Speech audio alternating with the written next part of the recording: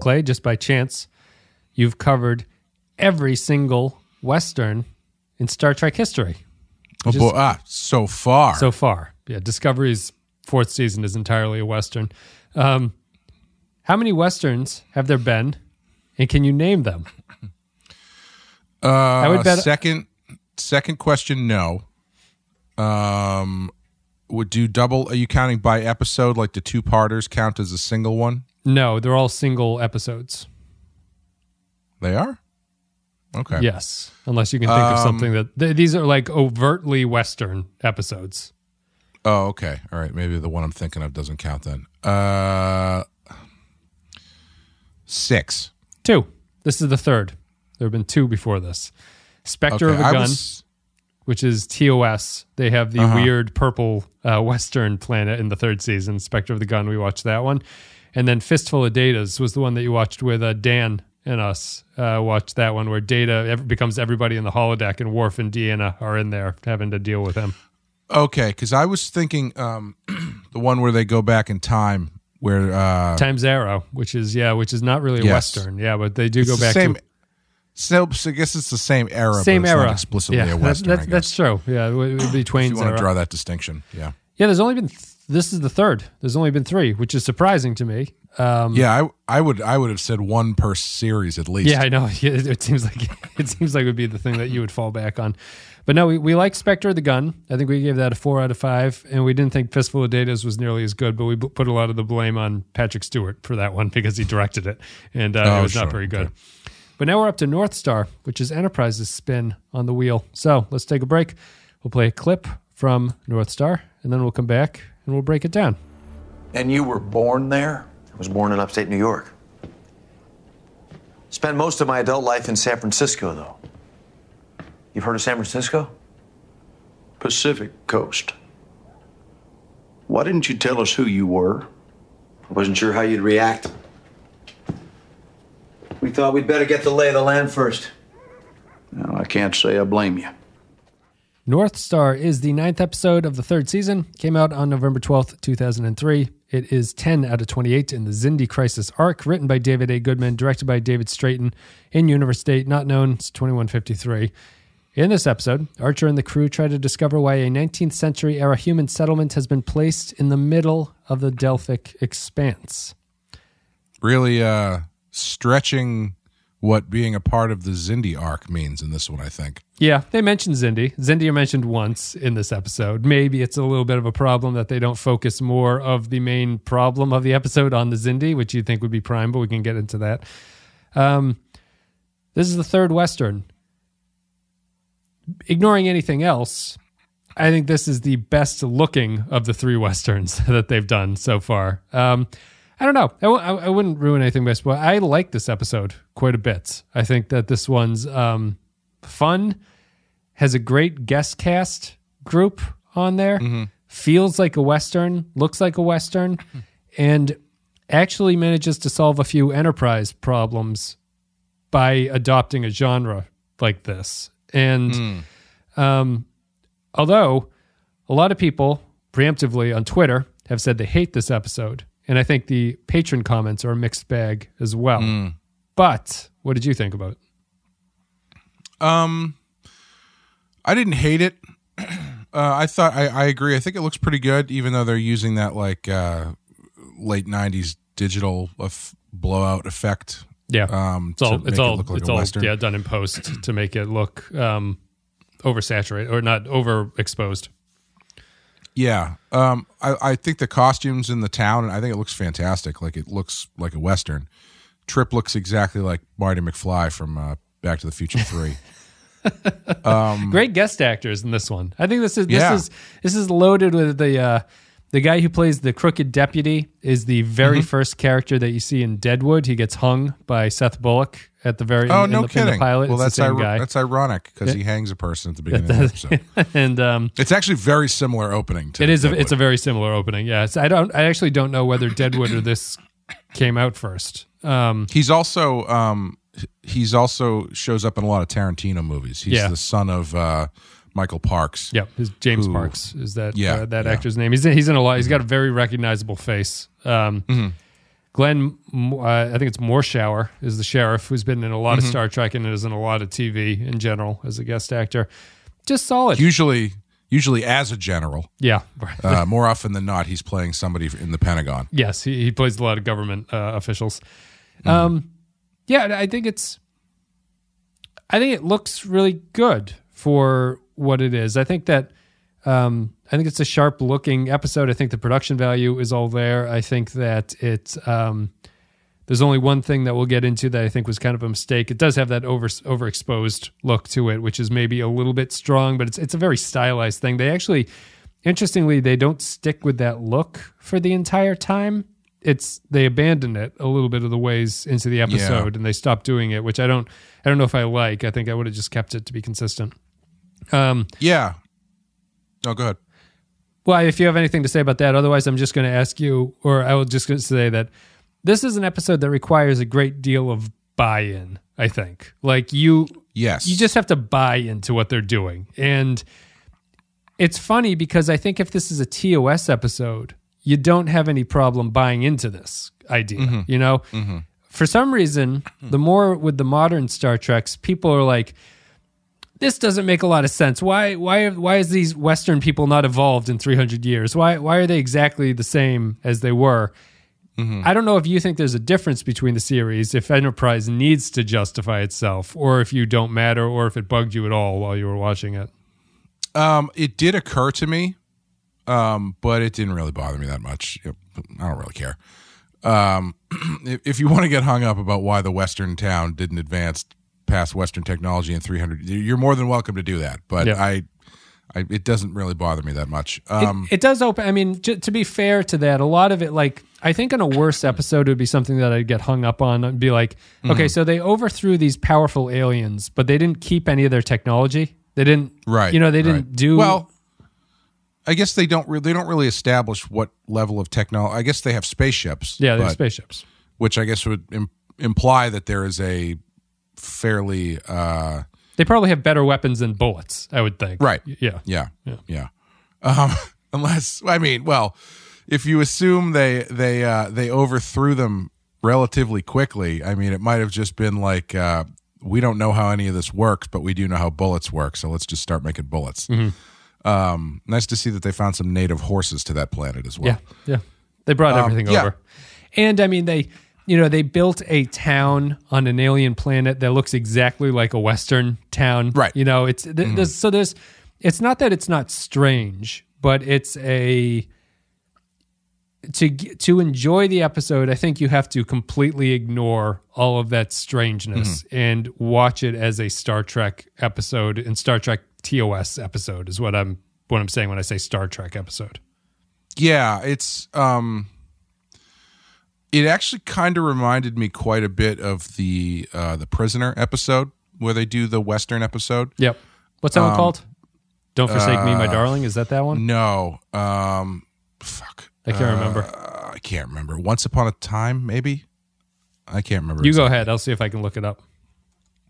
In that, the thing that they do here that actually kind of works, that doesn't usually work for this show, is Living in Harmony. I'm sorry. Living in Harmony. There we go. Yes. Obviously, Harmony is the name of the town, right? The thing that they do here that works better than usual is they start the story in media res, as it were, where they're already down on the planet.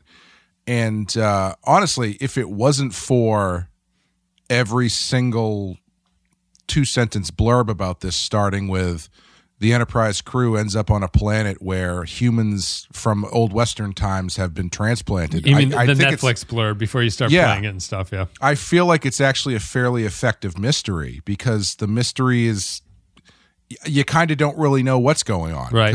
You don't know if it's reality or a holodeck program or something that they've run into. Yeah, and it's not really even, well, I guess it is kind of what they're after, but it's they play it pretty well, and there's a when they reveal what's going on, you get this little bit of like social commentary, which I don't know if it entirely works. But I think it's a fun episode, and the thing that I felt myself saying more than anything else was, why are they here? Sure. What are they doing here? What does this have to do with the Xindi stuff? But that being said, I think it falls into that tough area for a show like Enterprise, where they're still trying to do episodic stuff, even in the middle of this big serialized thing. Yep. But I think it worked as a standalone episode. I think it's actually probably one of the better ones. I don't. I guess I would push back because I heard criticism too that it's a strange episode to have in the middle of the Xindi arc, and I just I don't. I think that if you're going to say that there's a problem there, I think it's more that they don't really thematically tie the prejudice angle into the Xindi thing. Like Archer doesn't have a connect the dots moment where he goes like, "Oh, like this is exactly like the Xindi situation I'm in." I think in an episode of however many episodes are in this season, like 22, they can't do chasing the Xindi for 22 episodes. Like they have to, as you're saying, they have to take these standalone things. And I think this one works. Like as they're trying to find the Xindi, they find this weird planet that they have to examine because it's very strange. There's a Western civilization on this. It still shows to me that the show and Enterprise are still kind of a Federation starship. Even if it has this overarching mission that it has to go on to find the Xindi weapon, it still has time to do things like this. And I'm actually, is this the first episode that's not explicitly Xindi related in that like the main background? It might be. Yeah, I think for most of them, there's at least like a tangential subplot connection, or something. but this one seems very much like a side quest. I found it to be a relief, honestly. Which is maybe not to speak very highly of the Xindi arc at this point, but I was like, I'm glad that this is kind of happening, and it took its foot off the gas for a little bit, and just to have a little bit of fun with it. It has a thematic weakness which we can get into, but before we get into the weaknesses, I did want to say that one of the things that I enjoyed so much about it is that they found a way to make the stock and at this point very annoying fourth act Enterprise action scene makes sense in the context of the episode they were talking about. So Enterprise for the past season and beyond that even really has had this really terrible habit that I've complained about and you've complained about where they always devolve it into an action sequence at some point. It always just becomes Archer and some guy fighting each other or chasing each other, shooting each other with phasers. This is the first time where it made a lot of sense to me. Like this is the only way that this genre can play out is that you have to have a gunfight at some point. Right. And so even though it was exactly what Enterprise does, I was like, oh, they found the perfect excuse to do what Enterprise always does, and it actually works and elevates the material in this case. Yeah, oddly enough, this episode works better than the one that was the lift of the actual Western. The second season. If you want to call it. Yeah, Marauders, the Klingon episode. Yeah. I guess you could call it a lift of Seven Samurai, but regardless, it's more of a Magnificent Seven kind of thing the way they were doing it, and that one doesn't work as well as this one does. Yeah. That being said, I think it works for the most part, but like it's a strange, fairly low stakes mission, because they're just kind of like, these people seem to be human. What are they doing here? Oh, okay, well, we know now. Let's go. Yeah. We can't take them with us. Yep. Maybe. And even at the end, Archer's like, I've just blown your collective minds telling you about the fact that Earth exists and is highly advanced. It's going to be a while before you see another person from Earth. I just need to. We got a real problem we got to deal with first. I can't take you just now. It's nice to know that you guys are here just in case Earth happens to get blown up. I'm not just saying that, hypothetical. No reason.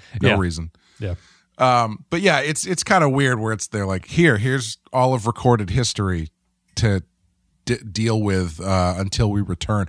Most likely they're going to come back and that whole society has killed itself. Yes. Yeah. Tuberculosis has claimed the entire town. The plague has come and cleaned everybody out.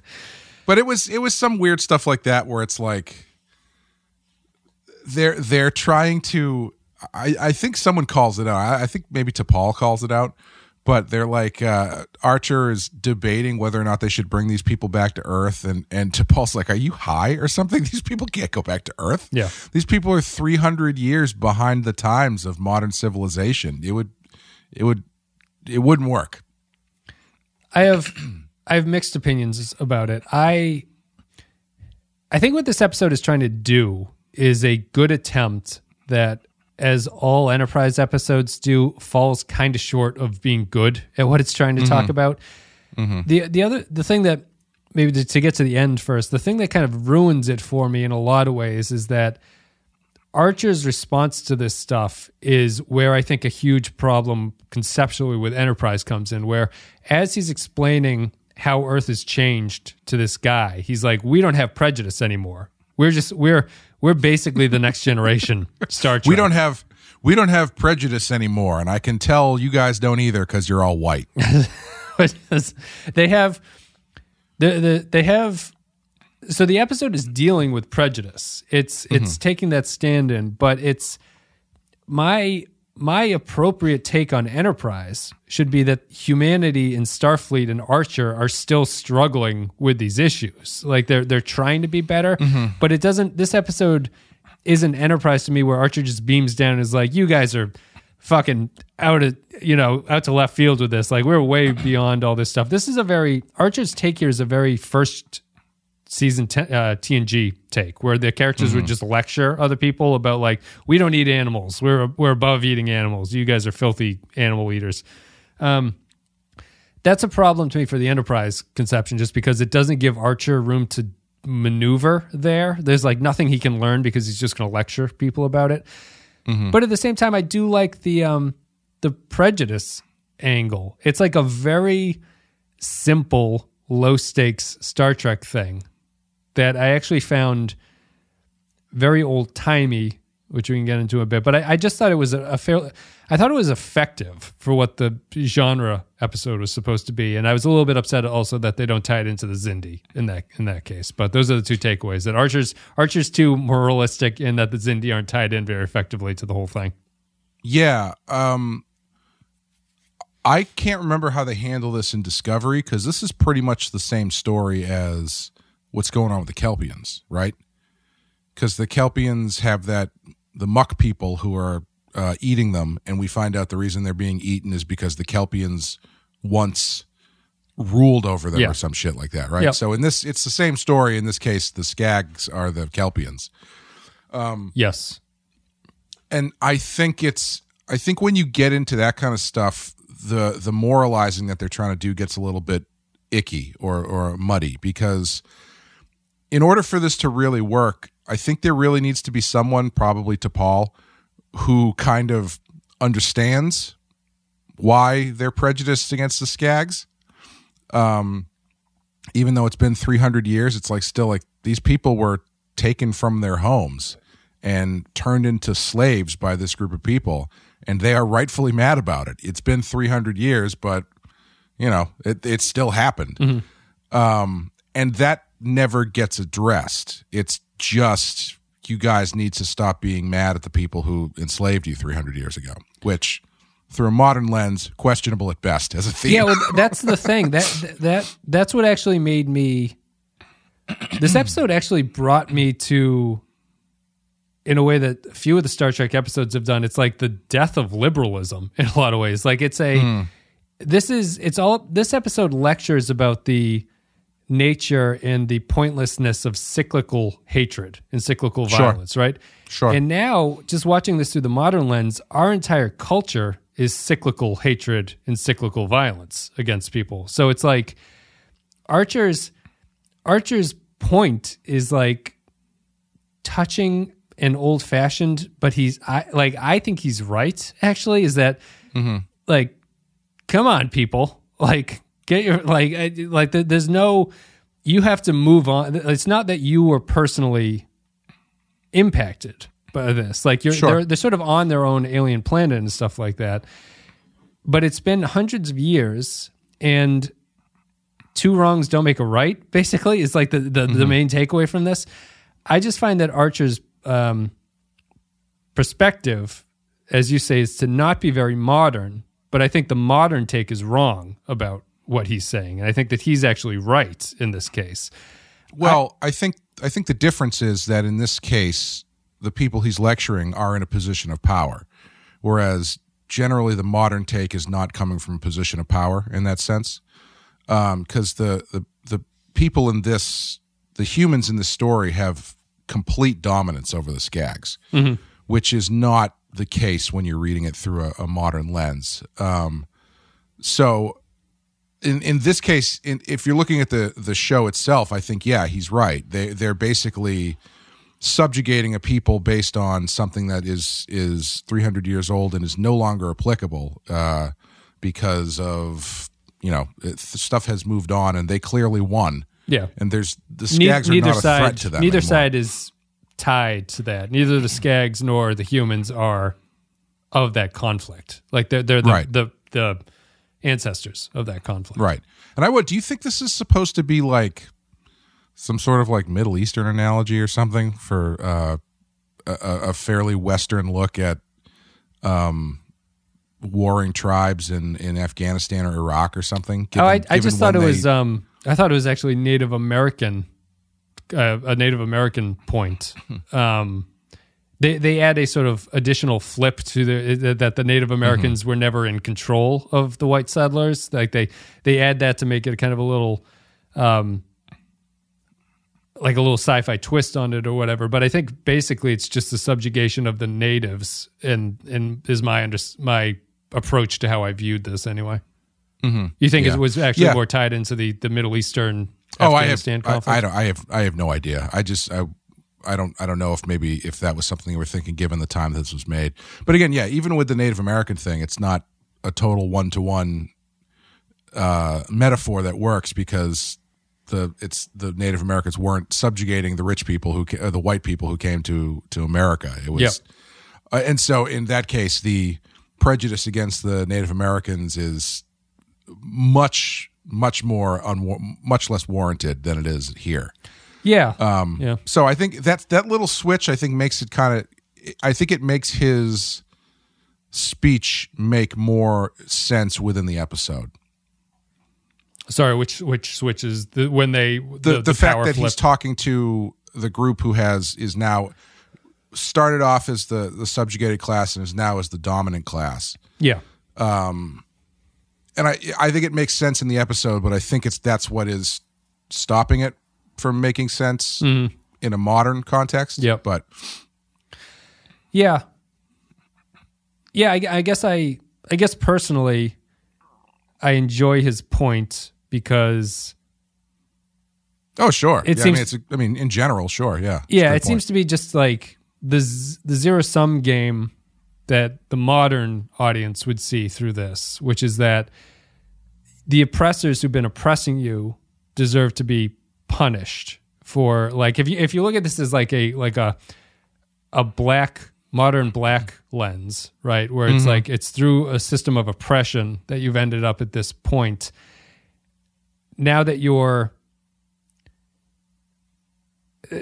sort of get back to what you think you deserve, which is what these white Westerners do in this, to think that they deserve to get back to some sort of like equal playing field. It's always going to seesaw back and forth where there's never any kind of equilibrium to it. You can't overcompensate to create equilibrium because all it does is puts the tilt the other way to get back to it. So then you're dealing with the oppression that this episode is talking about from the other direction, where once they took over control, they just overcompensated, and now the Skags are back to where the things are, and that this is never going to actually solve anything. I did find it, to your point, it's through a modern lens, which again, I personally don't like. I don't like the modern lens of looking at things that way. This is a very strange concept for Archer to be talking about, or it's a strange episode that Archer has. I think it just makes I think it makes the politics of Star Trek and the politics of like the era that fed into this seem desperately bygone at this point, which is kind of sad to me because I like those ideas, but. It's the first episode of a Star Trek that made me feel that way, which was interesting. And I don't know why, because it's not like this is an unusual setup for Star Trek. Yeah, it's it is a really fascinating point to try to make in a show like this because, as I joked about earlier, it's exclusively white people in this episode, and it's like I feel like you get into trouble immediately if you make it any other way, because that immediately assigns real world value to whoever is getting subjugated or lectured at or whatever, or whoever's in power. And it's like, it's kind of difficult to really tell this story. Well, there's a black man in town, you mean? Yeah. Like if the Skags are all people of color. I was just thinking, like, if they cast it where the deputy was a black guy, right? You'd be go into this, and it makes no sense that they've gone beyond their contemporary prejudice, right? But they hate the Skags, but they're like, this black guy is excellent. Like, he's right. It's that kind of a thing. It's where they would treat the modern casting as fair, but they hate the Skags. Is just kind of, they've managed to overcome one prejudice, but they can't overcome the second prejudice. Would be the twisted weirdness of that storyline. Yeah, I would say this probably works best as like a written story than a visual story, where you don't get super specific about what everybody may or may not look like. Unfortunately, I wonder what the makeup of towns like that. Like even if I'm just thinking of Deadwood, there's not a lot of black people in Deadwood. There are in later seasons, but it didn't feel to me like, if I went back into these Western towns, would I see a lot of black people in those towns? I don't know. I don't know. I mean, I can tell you what they're missing is the Chinatown section. Yeah, they're missing Chinatown. Yeah. Yeah, because that was a very prominent in Deadwood. Yeah. Archie says that he is a San Francisco cocksucker in this episode. Yeah. Because, even there, though, too, it's like they, at this point, what is their identity? Are they even identifying as people from Earth at that point? Like, they kind of aren't, right? That's a good question. They're not. They think of Earth as a myth, according to the sheriff. It's been so long that they don't identify as humans. They would identify as humans, but they don't identify as Earthlings or anything like that. If that makes a difference. Yeah, it just creates it lends itself to, I think I agree with what you're saying in that Archer's point is fairly simplistic, because I think once you start scratching the surface about the makeup of this world and the circumstances, it's going to get complicated really quickly. But yeah, I think overall it's a good fun episode. It's a good Western. The opening, cold open, very weird. It is very similar to Deadwood, but it's like, at that point you don't know that the person that's getting hung is like an alien, really, because he's just got shit. He's got shit on him, but it's dark, so you can't tell if it's like blood or whatever. The alien makeup in this is just acne too. So yeah, it's like really bad acne. Yeah, couple clears. So it's tough to tell if it just feels like a Western where a guy gets pretty brutally lynched. Yeah. In the opening scene, and then it's been a long road. I don't think it's as bad continues to not. The previous episode, I think, was worse. I think they began this one seemed a little bit more believable. Honestly, if it becomes a running joke in this show to see how dark the cold open can get to contrast with the ridiculousness of that song, I'm in. You gotta have. I'm here for it. Gotta have fun with it. I think. Maybe what was interesting to me about it is that I think maybe what makes this the best of the three Westerns is that I feel that this episode actually has a Western theme to it. It has a this idea of the Westerns being so interested in like a Deadwood way about the dawning of a civilization, like what that actually means, and the Westerns are always about challenging that. It's about the struggle between the individual and the society and stuff like that. You're running from the law, and the law is encroaching on you, and it's all very Western genre tropey stuff. And I thought that this one, where the other Westerns in Star Trek are, hey, we're in a Western, let's shoot some guys with our 6-shooter. you know, the TNG one is there's a bunch of datas. All the datas are all the characters in this holodeck program. This is weird.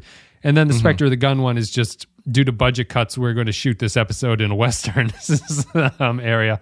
This one, I thought that it worked in terms of the crew of the Enterprise being outsiders to this town and there being a struggle about what it means to live together between the Skags and the humans who live in that society, and that sort of reciprocal cyclical violence is not a way that a society can function over time. Like you can't build off of that. And Archer coming in as the outsider who kind of opens the door to a better civilization for them, where the episode kind of touchingly ends on them teaching the Skag children and the sheriff standing in the doorway kind of like happy to be there and happy to be building this thing because, as you say, they're not going to get picked up for 500 years by any starship. Right. They have to learn how to deal with it. I appreciated that this episode was actually a Western in a lot of ways. Like it wasn't just we have a Western themed show with a bunch of hats. Let's all put on hats. Gene, So I give it credit. Gene, Gunsmoke's using all the Western costumes. Does it work if the Western town is populated by people in togas? There's some kind of point to be made there. I give the show credit. Like Enterprise doesn't always do that, I guess, would be my point. So I felt that this episode was actually well conceived. Yeah. It sounds like it didn't excite you all that much. And I know that some of the other patrons didn't like it. I don't know. I feel like I'm kind of arguing as to why I think this episode is very good, especially for Enterprise. And I don't know if I'm making a compelling argument. No, I liked it. It's just it's kind of an odd one because it's one where the Enterprise guys don't really do much. They have their gunfight at the end, but even there, it's like the one thing that I came away thinking about was like, does this technically count as a Prime Directive violation? No, they're human. Okay. But it's been 300 years, and clearly they're intermarrying and mixing races and stuff. Skagging their boots. But like, at what point does the Prime Directive now apply to a human civilization that has no knowledge of where they came from? It's a good question. There's since? the TNG episode, The Masterpiece Society, has the same thing where a human colony has been separated from Earth for hundreds of years, and in that episode, the justification to doing things is that they're human, therefore the Prime Directive doesn't apply. So that seems to be the case. These guys, it would have been one thing. I think also losing it is that they do know they were abducted by aliens, so there's a, like, we know that spaceships are possible. So there's also takes that out of the equation where if you know that faster than light travel happens, apparently you can save people.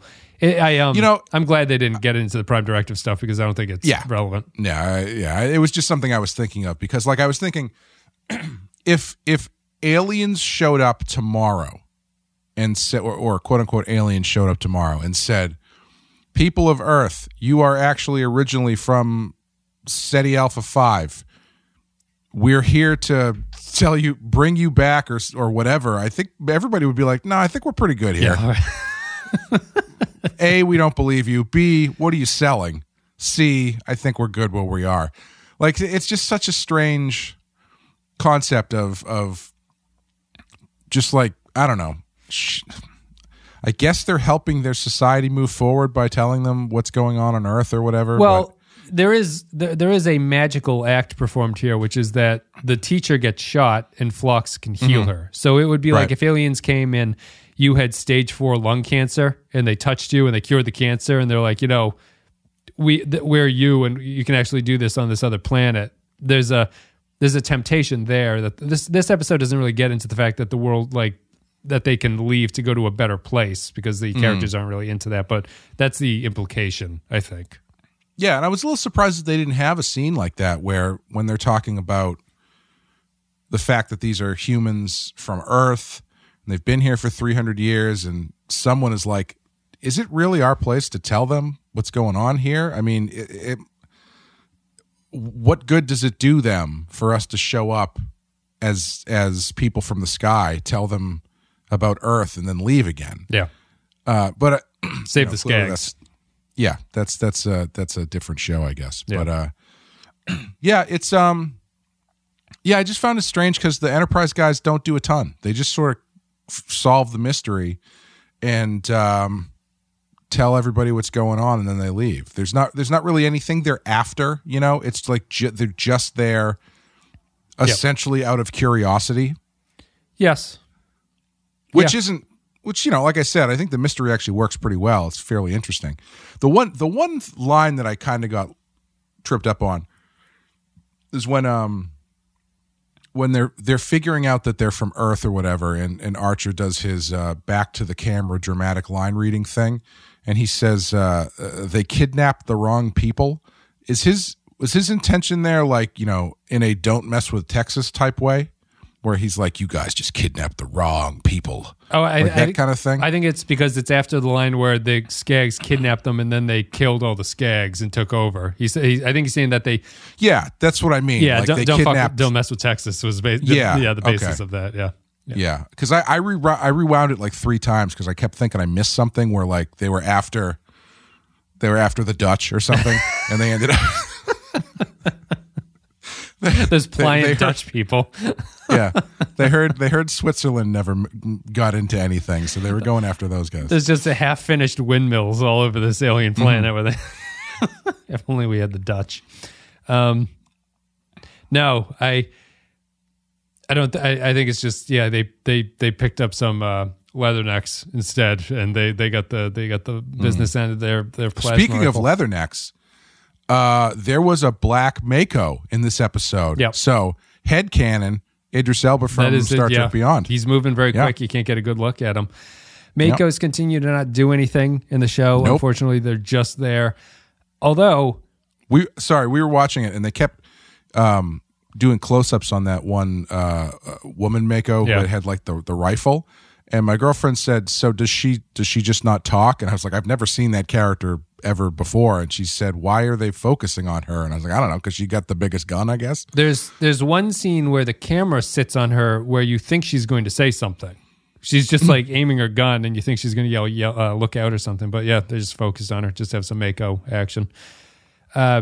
Leading up to that, though, I thoroughly enjoyed the shot of when they land the shuttlecraft in the main street and they step out and Archer says we need to talk. It's a very Western gunslinger thing. And it's just I love the juxtaposition of they're then wearing their Star Trek uniforms as they come back and stuff like that. I thought it was cool. I thought that was a good thing. And it led into the gunfight, which works in this episode. I normally hate this Enterprise like action stuff. I'm not going to say this is the best example of how to get around it, but I thought it was a good example of how to get around it. Makes sense. You got to have a gunfight at this point. Yeah, I like that they worked I like that they worked, the stunning the guys into like the old Western guys fall out of a window type tropes and stuff. But that couldn't have been any better for the guy to get stunned and then fall out of a window and fall through like the roof of something onto the ground. But I appreciate what they were doing. I think this was the first Star Trek episode where I've seen someone adjust mid-fight their phaser setting. So I think Archer is shooting above a guy at a high setting, and then when he shoots the guy, he has to click it down a little bit, and he shoots him to stun him. And it was like, I don't think I've ever seen on-the-fly phaser charging. It's always... before they go into battle, they'll like set it to maximum stun and they'll click their buttons together or whatever. But this is like on the fly thing. And then Archer gets fucking lit up. And yeah, that was a hell of a squib they blew off on his shoulder there. He takes quite a beating. I don't think Phlox can fix that one. No, that's there's definitely going to be a scar. Maybe not on the woman, but Archer's half of his breast bone got shot off, I think, when he took that one. Yeah, he's going to need like a total shoulder reconstructive surgery, I think. And then ends in a mano a mano. You can't take Archer down. He's gonna fist fight this guy, and that's the end of it. Can't throw a punch quite as well with a hole that size in your shoulder, unfortunately. But he gets it done. Anything else to say about North Star? No, I think that covered everything that I had anyway. We'll go to the patrons. They might have something to trigger our memories about this one. That's it for North Star. Let's take another break, play another clip. We'll come back, read some patron thoughts, and then give our final thoughts about North Star. All the things humanity's accomplished, building ships like this, traveling to other worlds, and we're still down there shooting each other. The progress on Earth, it didn't happen overnight. But it was progress all the same. You've managed to change. We haven't. Even if you could take us back, I don't think we're ready. Thank you very much for listening to today's podcast. If you want to support the show, you can go to patreon.com/The Penske File. It's the best way to support us. Patreon.com/The Penske File. You get a couple, you give a couple bucks a month and you get extra stuff. You get extra podcasts. We're close to our Voyager goal. If we get over a certain amount, we'll do every single episode of Voyager. We have extra podcasts. We do the sci-fi movies. We do Star Trek revisits. We do movie reviews. All of that. There's like 100 podcasts on the Patreon feed at this point. So you sign up, you get access to them. And a special thank you goes to our Captain Tier supporters. Special thank you to Tark Latif, Joint Mango, Kyle Barrett, Mike Burnett, Michael Pond, Andrew Sherlock, Matthew Ross, Samuel Custer, Matt Cutler, Cardinal Doomsday, Christian Pouch, Nick Sergi, Sean Grim Santo, Bradley Killens, Dwayne Hackett, Kevin Reyes, Darth Mosk, Walt 13 Hero, Jordan Cooper, Russell Elledge, Rune Vendler, HH28, Stefan Minton, Derek Zajac, Paul Roscoe, Jacob123, Point Extra G, Johnny Franceschi, Mike Harris, Nick the Rat, Captain Brazen, Eric Santuan, Jakey's Gamer, Kevin Larry, Corey Martin, Patrick Seba, Garoppolo John Zorn, William Scheisler, Rayhan Jaffer, Zane Majors, Soylent Blue, Woodrow, Dave Davies, Retail, Worf's Tiny Brown Dix, Olivia Pardue, Tom Hickey, Matthew Houston, Captain McMunchausen, second page, James McLennan, Jose Hunter's EWNF remixes, Will Clay, Mark C., Bella, Jonas, and Lokai. Thank you very much for supporting us. And for the record, no, I won't. No. Will Clay not. Thou shall you not. It is a coincidental thing. I don't think it's a pun. I think it's his name. So I understand. Will Clay or won't he? You should change your Patreon name to that. That's it. Thank you, patrons. And as always, our patrons get to leave their thoughts about upcoming episodes and we read them. We're going to start to have to do a separate show for each episode just for patron thoughts. I know. They're getting very long. No, I mean, not just that. It's just we've got so many, which is amazing. Thank you guys. But it's like our shows end up getting like 20 minutes longer because we have to. No, they definitely. Yeah, it's great. It's not a comment on the quality. It's just there's more of them now. And when I do the edit, it's like our opening segment is 40 minutes, and I'm like, all right, it'll be quick, and then it's another 40 minutes on top of that at the very end. Thank you for your generosity, everybody. And if we don't reply to everybody, that's usually why before we start recording the second section, I go, there's a lot of these, Clay. We got to get through these kind of quick because I need to go to bed. Jakey's Gamer says, North Star, a morality play, Western in space, Star Trek in a nutshell. It's a fun episode and the guest actors are great visuals and good action scenes too. I do think there was a missed opportunity here for Archer to see the human-Skag relationship as a parallel of what could happen between Earth and the Xindi. Some potential character development and story movement there that they just didn't take advantage of. Still, I like this one, 4 out of 5. Yeah, I think that's the thing that's missing, really, because I think it works totally fine as it is. I think it's a fun Western and whatever. But I think what's missing is Archer drawing some sort of parallel, or anybody really drawing some sort of parallel from it.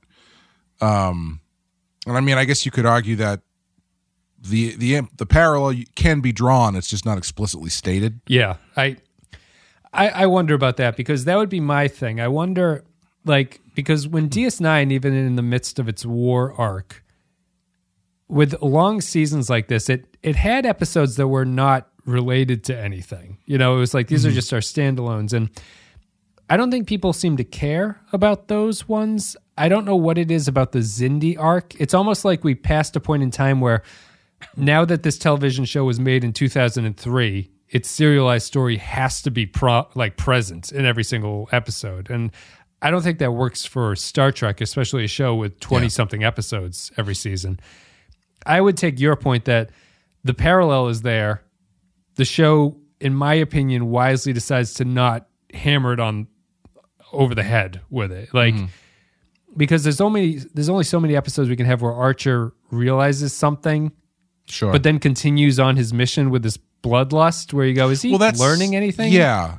That's the tough part, because like if the implication is there, it's just not specifically pointed to. You've got this situation where Archer is taking a position that he's being fairly hypocritical about, right? Which is fine.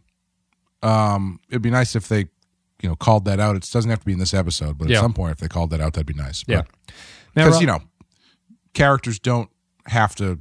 Everything they say doesn't have to mean everything they say doesn't have to be representative of everything they think or do.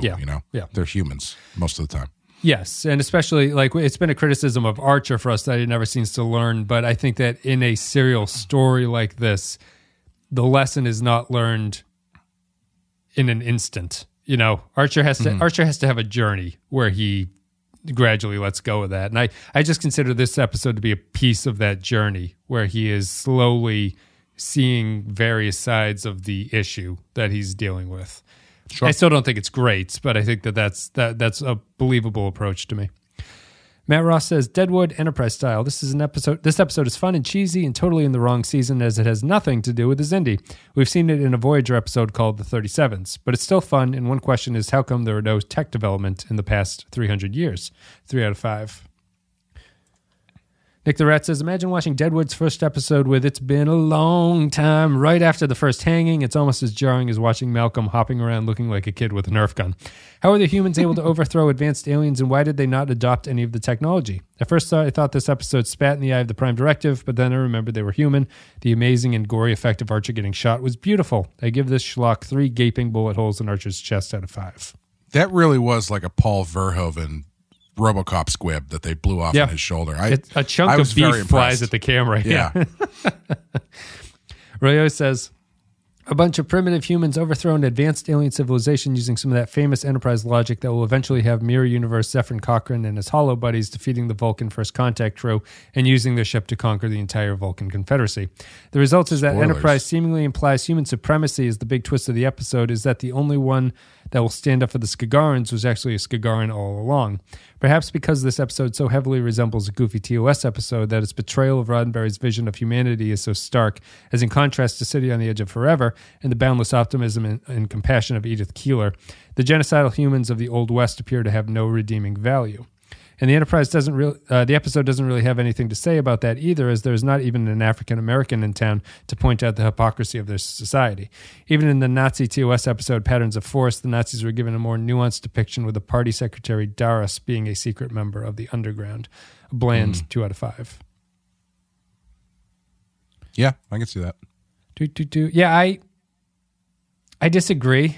Really? Like, we're too far into this, I think, at this point. First of all, he wouldn't be an African American because he's not born in America. He's born on some space planet. That's the main problem with that. Yeah, let's get the semantics out of the way first. There was some.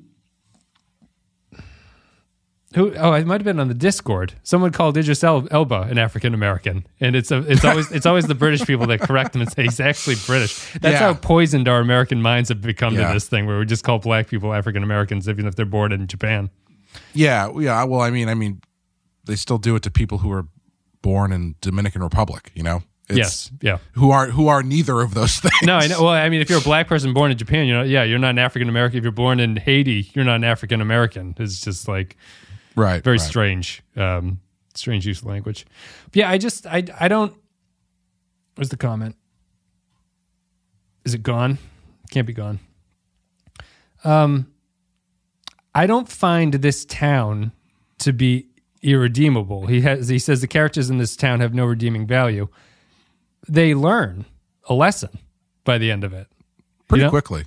Yeah, very quickly. They warm to the idea shockingly fast. They open the schools back up. They bring them on. I don't know. I don't think it's that cynical, I guess, of an episode. Like I think that there's a lot of the similarities to Edith Keeler in it. Honestly, he mentions that as a contrast. I don't see the difference between the two of them. Cerulio says, when I first watched Star Trek and TNG, I was too young to understand how ridiculous space cowboys, space gangsters, space Nazis, and space Irish were. For better or worse, I just accepted that those types of people were just part of the Star Trek universe, and now as an adult, I forgive and accept the premise of episodes like this. Unfortunately, this one isn't all that good, and I was only left with 2 thoughts. 1, why do the aliens love to take humans for slave labor only to immediately get overthrown? And 2, was this episode trying to draw some analogy to African Americans when the Archers says a lot has changed in 300 years since humans were taken from Earth, and the sheriff says, they abducted my ancestors, Captain, turned them into slaves, and we tend to have a long memory when it comes to that sort of a thing. That's the modern lens right there, I think. 3 out of 5 from Cerulio. But it's interesting. It's an episode that really has changed, I think. Like, I think a lot of the stuff that we see in it today is probably not intentional. It's just the way that society is now working. Maybe. I mean, that's a pretty direct reference I think they're making. It's kind of, there's really not too many other analogies to be drawn from that specific statement that he says. Well, I mean, but other societies have been enslaved in the world. You know, it's not just like blacks aren't uniquely enslaved in this. Like the Jews could be something, you know? Sure. Yeah, I don't see it as specific. I think now in a modern context, I think it specifically hits that area, but I think that it can just be a generic sort of prejudice thing before then, because is Mayweather in this episode? Like there's no black character in the town or anything. Like I think if Star Trek is not that subtle, if this was what they were doing, there would be a black character in the town who is experiencing that kind of a thing, you know? I think it's just more generic than that. And what's more generic than a town full of whiteys? Not much, unfortunately. listening to our Spotify best of the 80s mixes. Cardinal Doomsday says, North Star, a man gets lynched and they play that totally inappropriate theme song. Again, we want Sheriff Worf to come and clean up this town. Earth has evolved and discovered warp flight, but Deadwood in the Expanse hasn't. And Trip can't ride a horse. 1 evil deputy out of 5. Strange, just a semi-joke sequence, I guess. Why did they need that horse? They had to go to the... Right, how does Archer get out there? I guess he rides a horse. He must ride a horse. I guess. Like, do they just... They only rode the horse out to meet them. The Skags. They needed the horse to find the Skag town. Yeah. Yeah. Where every song on the radio is the Lido Shuffle by Boz Skaggs. If interesting they didn't just replicate some money for them instead of having to do this bartering system where he's got a gun and a harmonica and hopefully that's enough to get the horse off the guy. He should have just sent him down with some gold. Do they have a replicator at this point? I don't know. How do they make those guns? Oh, good point. Yeah, there's someone tied to a wagon wheel out in that they knocked out and stole his clothes, I think. Somewhere out in the what does he say to watch out for? The desert vipers or something? Oh yeah, desert vipers, yeah. Yeah, someone's out there in trouble. That's a good point. I actually don't know where they got their clothing from if they don't have replicators. Maybe they can replicate things. They've given up on the transporter is dangerous to use in this too because they just get beamed out. This was the first time I feel like they've just straight up gone for the transporter in like without making a big deal about, sir, are you sure? You know, something, that kind of thing. So I guess that's just part of the game now. Yeah. It was hanging by a thread, honestly. that whole thing. Yeah. It was getting kind of awkward. Yeah, I think if they really wanted to address it, they could cover it with the retrofit of Enterprise or something where they updated the technology. And transporter technology's gotten a lot safer in these 8 months that you've been out in cruising around Alpha Centauri. At this point, are we really gaining anything by having a shuttle go everywhere? Like, I felt that meant something early, but I don't think definitely. Yeah. I don't think it means anything anymore. And yeah, like think of the episode with the Kurgan in it, with Clancy Brown in it, where like the whole second half of the episode is them like running through the desert trying to get back to the only way they can get off the planet, which is the shuttlecraft. Yeah, that's actually that's the best thing that the shuttlecraft and the Dangerous Transporter did is that you can't just.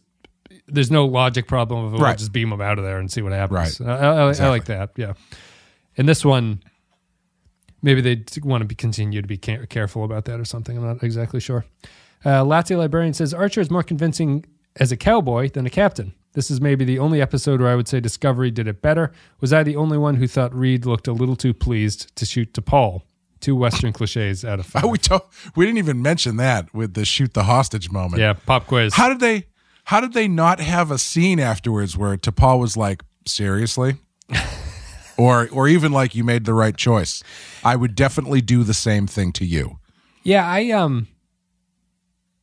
was a little bit because I guess it does work. I don't know. I'm always a little bit surprised that the cowboy that is holding her hostage is surprised. Maybe I shouldn't be surprised. It feels like it's more surprising in Speed when he does that than it does here.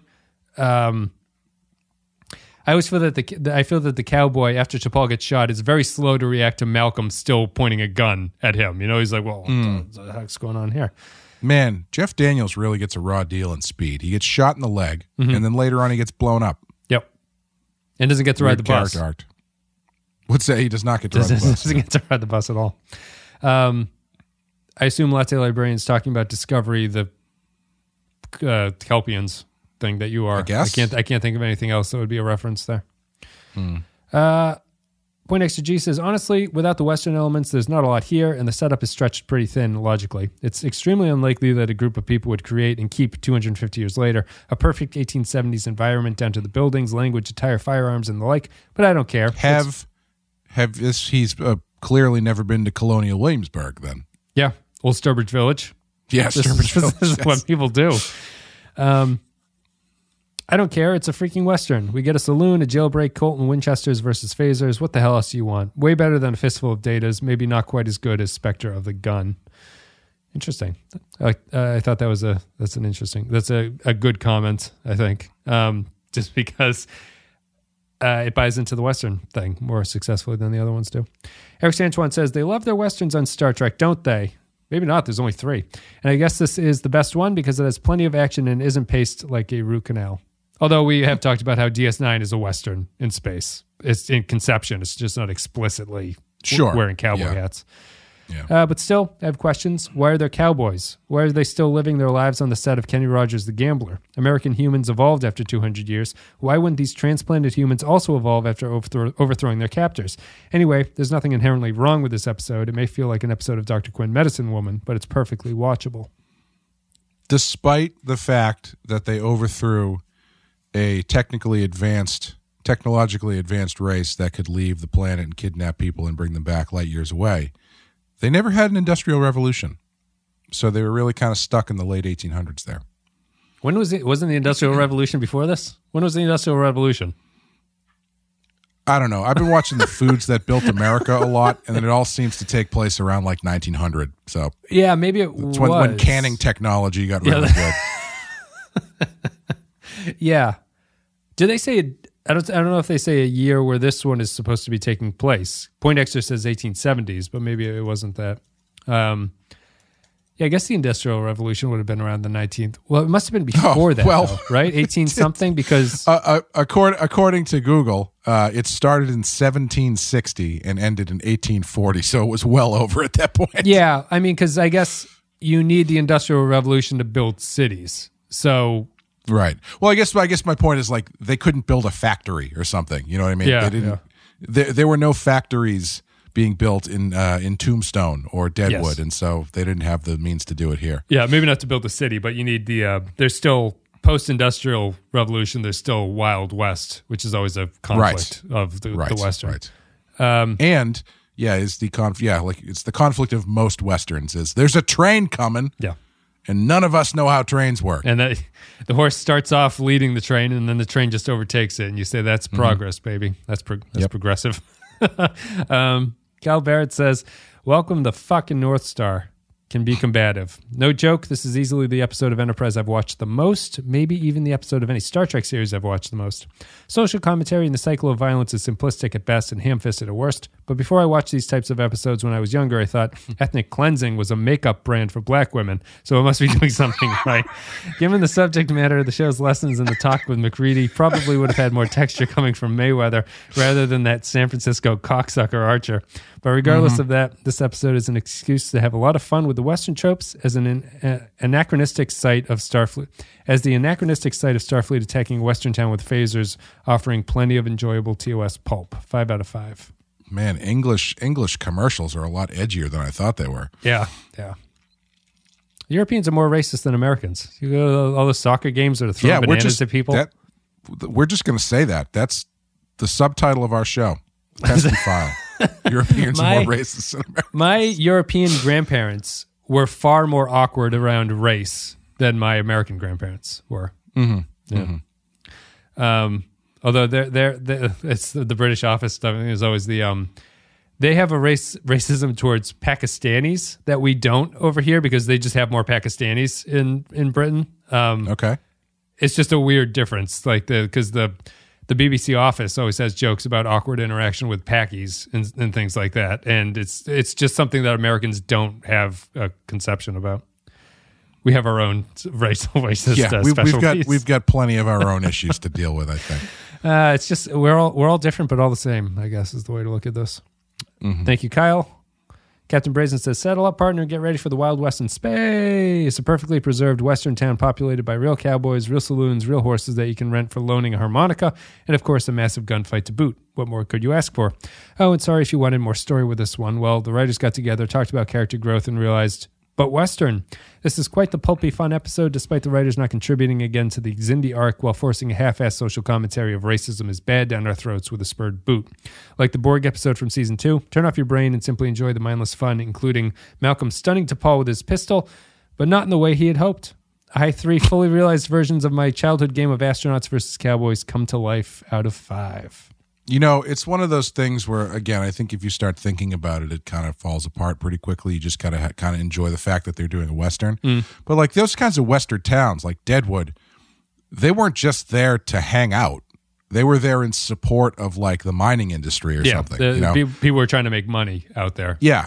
And there's no indication that any of these people do anything. No, there's no outside. They don't have an industry after the Gagarins left. It's not like they have a drive to do anything. Yeah. It's like they have a clothing shop because it's a Western place, and Western places have clothing shops, but they got to get that stuff from somewhere. Yeah. Although I guess they do imply that there are other settlements and stuff. That was a little strange, too, because I think Archer has a. When he's still pretending to be there, the woman is asking him if he knows the story of that guy who settled the town or something, and that kind of a weird sequence. Where Archer, I couldn't tell if Archer legitimately recognized the guy or was just going along with, of course I know who that is. That you look just like that guy. Who is that? Jebediah Springfield. Yeah, Cooper Hurtenwinkle or whatever the guy's name was in this one. Thank you, Captain Brazen. Matt Cabanas Adley says, the episode, I'm sorry if I butchered the middle name there, but the episode where Archer shows he's a better Starfleet captain than Pike and does what Pike should have done in New Eden. 5 bottles of Skagaran whiskey out of 5. Oh, maybe that's the one he was talking about. The New Eden, because that's kind of the same thing. True. Well, it's not exactly the same but thing. It's humans stolen from Earth. Yeah. Yeah. They don't have prejudice in that episode, though, do they? I don't think so. No, it's a religious thing, right? Yeah, it's religious. What do they get stolen from like Earth, and then they find a new religion in New Eden?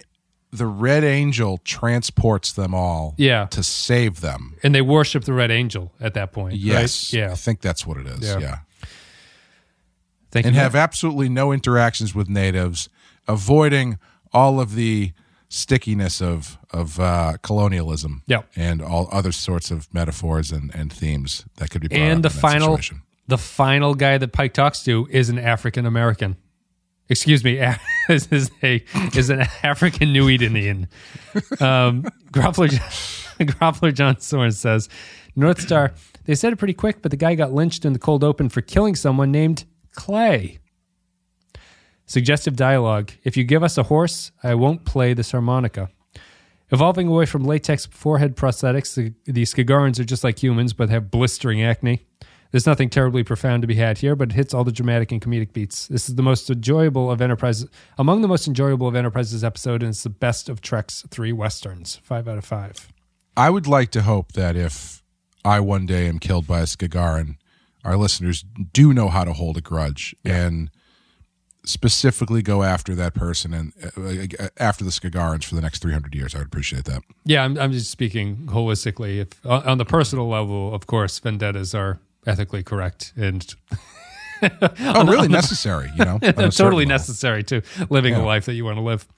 Mary Pat F says, I guess I can't get over the concept that a highly advanced race, the Skagarans, left the Expanse, traveled all the way to Earth to enslave humans, despite passing other populations to enslave, yet also brought the humans guns, horses, and other Western lifestyle back with them.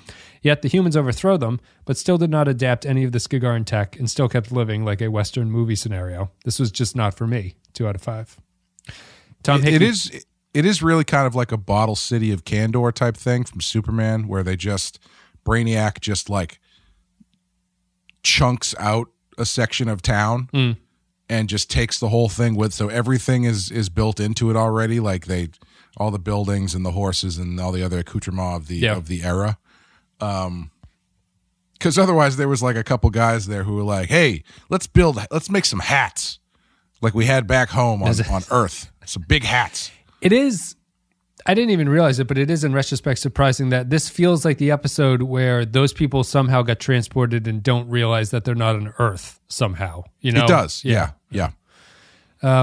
It's just kind of surprising they didn't do that, actually. It's just, I think that's even harder to explain than why haven't you evolved in 200 years? It's like, this is clearly not Earth. Like, where the hell are we? Tom Hickey says, although I think the aliens do abduct them because they are exactly used to living in the landscape of this planet. Like, basically this planet looks like Oklahoma or something like that, and they're willing to take them there. North Star, Tom Hickey, final comment. It would have been neat to see the humans evolve a separate branch of Wild West culture, something slightly alien, rather than completely retain the lingo and style of the times. I think if you're going to do an episode with this sci-fi setup, which is decent, you get more creative with the people that you're supposed to reflect something about human nature, at least slightly different clothes and slang. Instead, it's mostly a carbon copy of the time period. Wasn't nearly as fun as it could have been. Oh, and prejudice is bad. But I liked during the final shootout when Reed's phaser hit a water trough and it made a little splash. 2 out of 5. That was good. It's the small things in these Enterprise episodes. Yeah. Thank you, patrons, for all your comments. I'm making a note here about how I want to close this out. Thank you for your support. Thank you for your comments about North Star. A wide variety of opinions here. A lot of 5s, a lot of 2s, and some 3s mixed in. Clay, what are you going to give this one?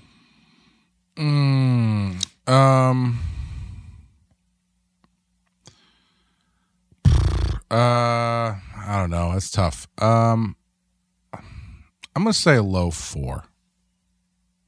Because it didn't blow me away, but I think it's one of the more entertaining ones, especially in this season so far. Yeah. Which is a plus for the episode, but like a negative for the show, if I'm being honest. Yep. Because they've kind of tried to change everything around, and it's not quite doing it for me. And then they do a one-off where people ride horses and shoot guns, and all of a sudden I'm like, yay! This is what I signed up for. I'm a little more shoulder explosions in the Xindi arc, guys. Come on. I'm a little to get off that point. I'm a little I'm quite let down by the Xindi arc so far. It's not the way that people say that season 4 is very good, but people are saying season 3. Some people are saying, I don't think this is a consensus or anything, but some people are saying like season 3 is good.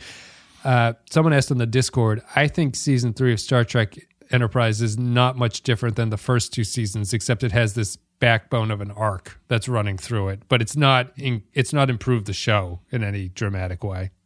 Yeah, I would agree. I'm going to give this a 4. I think this is one of the favorite episodes of Enterprise that I've seen so far. This is probably like a top 5 at this point, maybe even higher than that. I like the way it's shot. I like the style. I like the sort of TOS-y nature of it, that it's just kind of like this little quick hit of an action adventure. I like that they stepped away from the Xindi. I thought that was a good choice for a little bit. I think that they make the Western actually a Western. I think that the philosophy and the ethics of what they're talking about is very Star Trek-y and actually kind of appropriate to a Western.